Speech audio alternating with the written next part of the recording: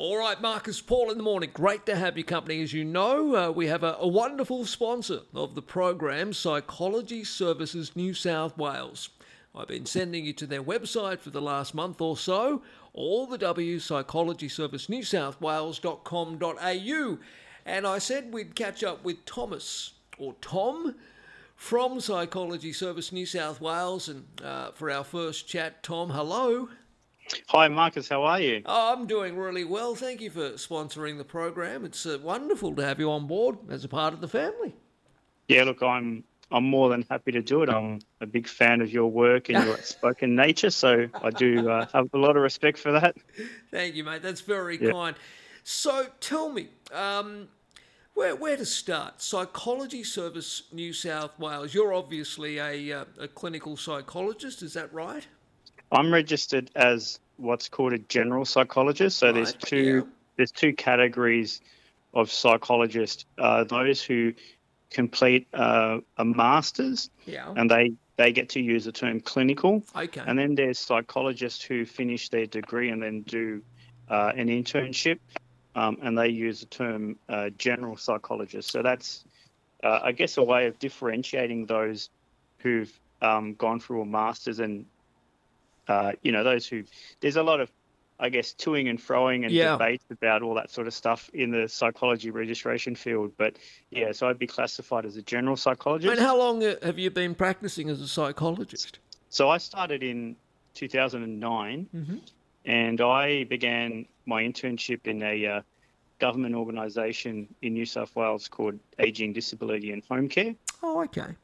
And that was probably quite a defining part of my professional career. I did a lot of work, obviously, within the disability field because ageing, disability and home care back then was sort of, I guess, two parts of a government organisation. I worked for the disability section.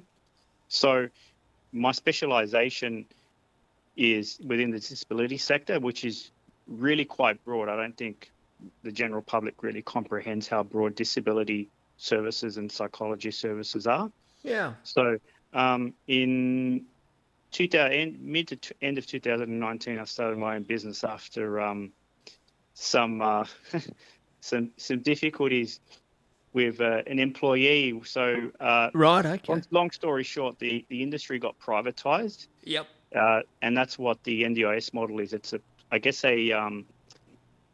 a insurance-based model, and the service is generally a privatised model now. Okay. Well, how does the National Disability Insurance Scheme work in the psychology field? Because when, quite often you talk about the NDIS, people just automatically don't straight away think of psychologists or mental health. They think of more disabilities that you can actually see, if you know what I mean.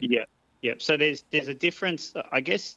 Disabilities can be permanent and they can be temporary. So usually, statistically, could be anywhere from like 50% of the population from the last check that I did of research have a temporary disability or could have a temporary disability, and anywhere from 16 to 20% would have a permanent disability, and that could be anything from genetic disorders, neurological issues, neurodegenerative conditions, intellectual disability,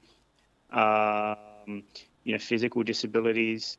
Psychosocial disabilities is another one that's quite a significant, or I guess I would call it a big part. It's a bit of a silent disability for a lot of people. Okay. And what do you mostly deal with, Tomas? So it's a broad the broad area. So I have a preference and an interest in, I guess, the more complex area of disability. So I work with people with traumatic brain injury, acquired brain injury, genetic disorders, autism, autism and sensory processing disorders, intellectual disability.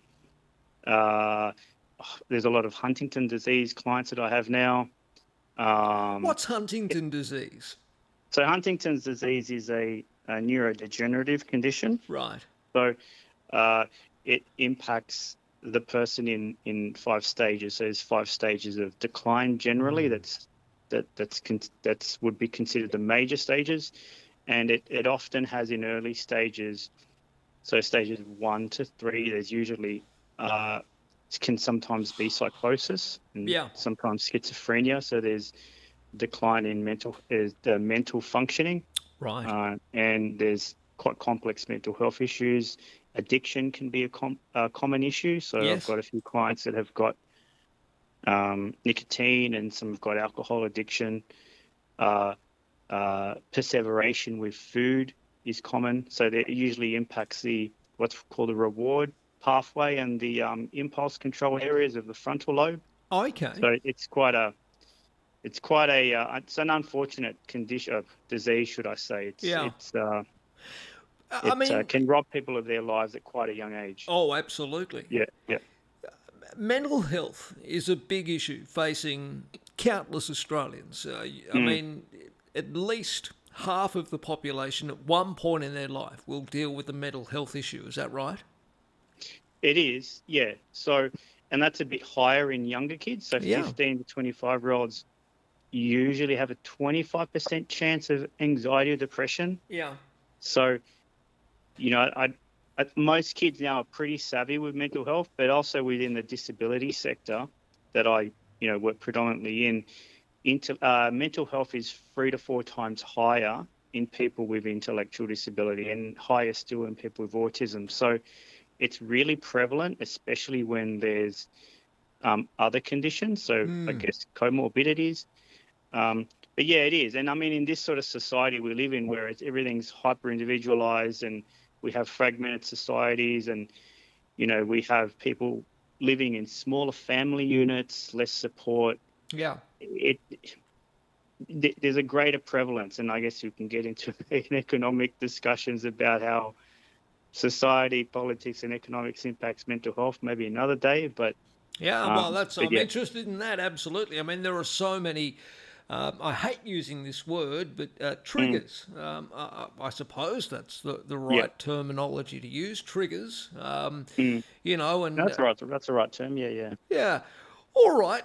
Now, your business, because the first part of our conversation, before we take a break and play some music, the first part of the conversation is I just wanted to let people know that you're available so that they can get a reference to come and see you and Psychology Services New South Wales. So how would somebody find themselves visiting you or taking part in your service through the National Disability Insurance Scheme or otherwise?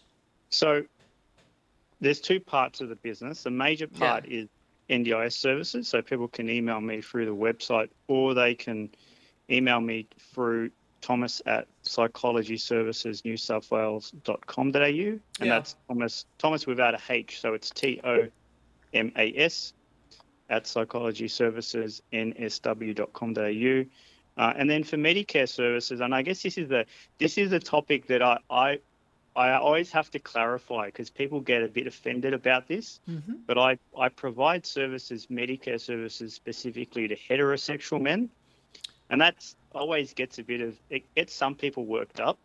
But really, if you want, I mean, why though? You're entitled as a practitioner to specialise in the field that you think you're most competent in, surely. Yeah. So I mean, when I started the business, and I got a copywriter to help me with some of the text and the content on the website, and they got quite concerned that I was being prejudiced towards people. So I had to explain to her that it's not uncommon and it's probably best practices for health services specialise and tailor services for cohorts in communities. Absolutely.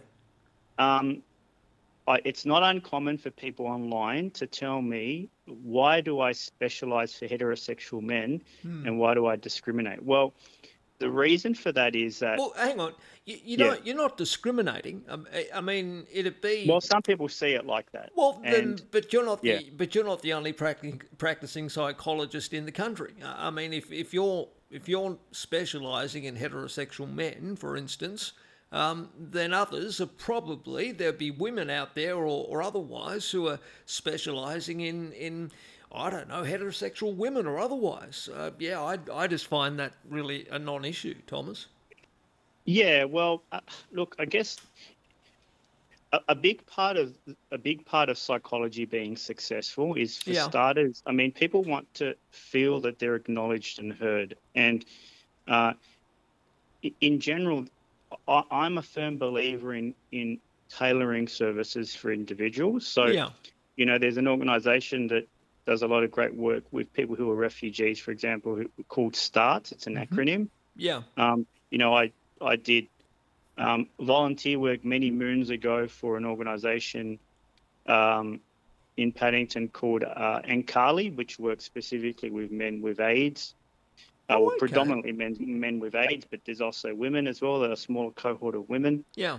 But in reality, we live in a society that's so sort of divided and fragmented, and a lot of people they want to be heard. And I think men, especially heterosexual men, in this sort of more modern climate where there's a lot of sort of populist sort of discussions and stereotypes of men. Yeah.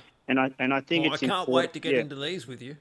Well, yeah. So, look, I'm a bit of a critic of, and I guess maybe for another discussion and on another day we can talk about it. But I have some concerns about the way that men are talked about online. I think it's.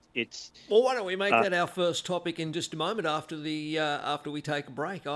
We can get straight into it. Yep. All right. No worries. Okay. Okay. Well, Marcus Paul in the morning, right around Australia here on Starter FM, iHeartRadio, and tune in, of course, and on the podcast. I'm speaking to Tomas from Psychology Services New South Wales, one of our wonderful sponsors. You can check them out online. That website, all the W, psychologyservicenewsouthwales.com.au. Marcus Paul in the morning.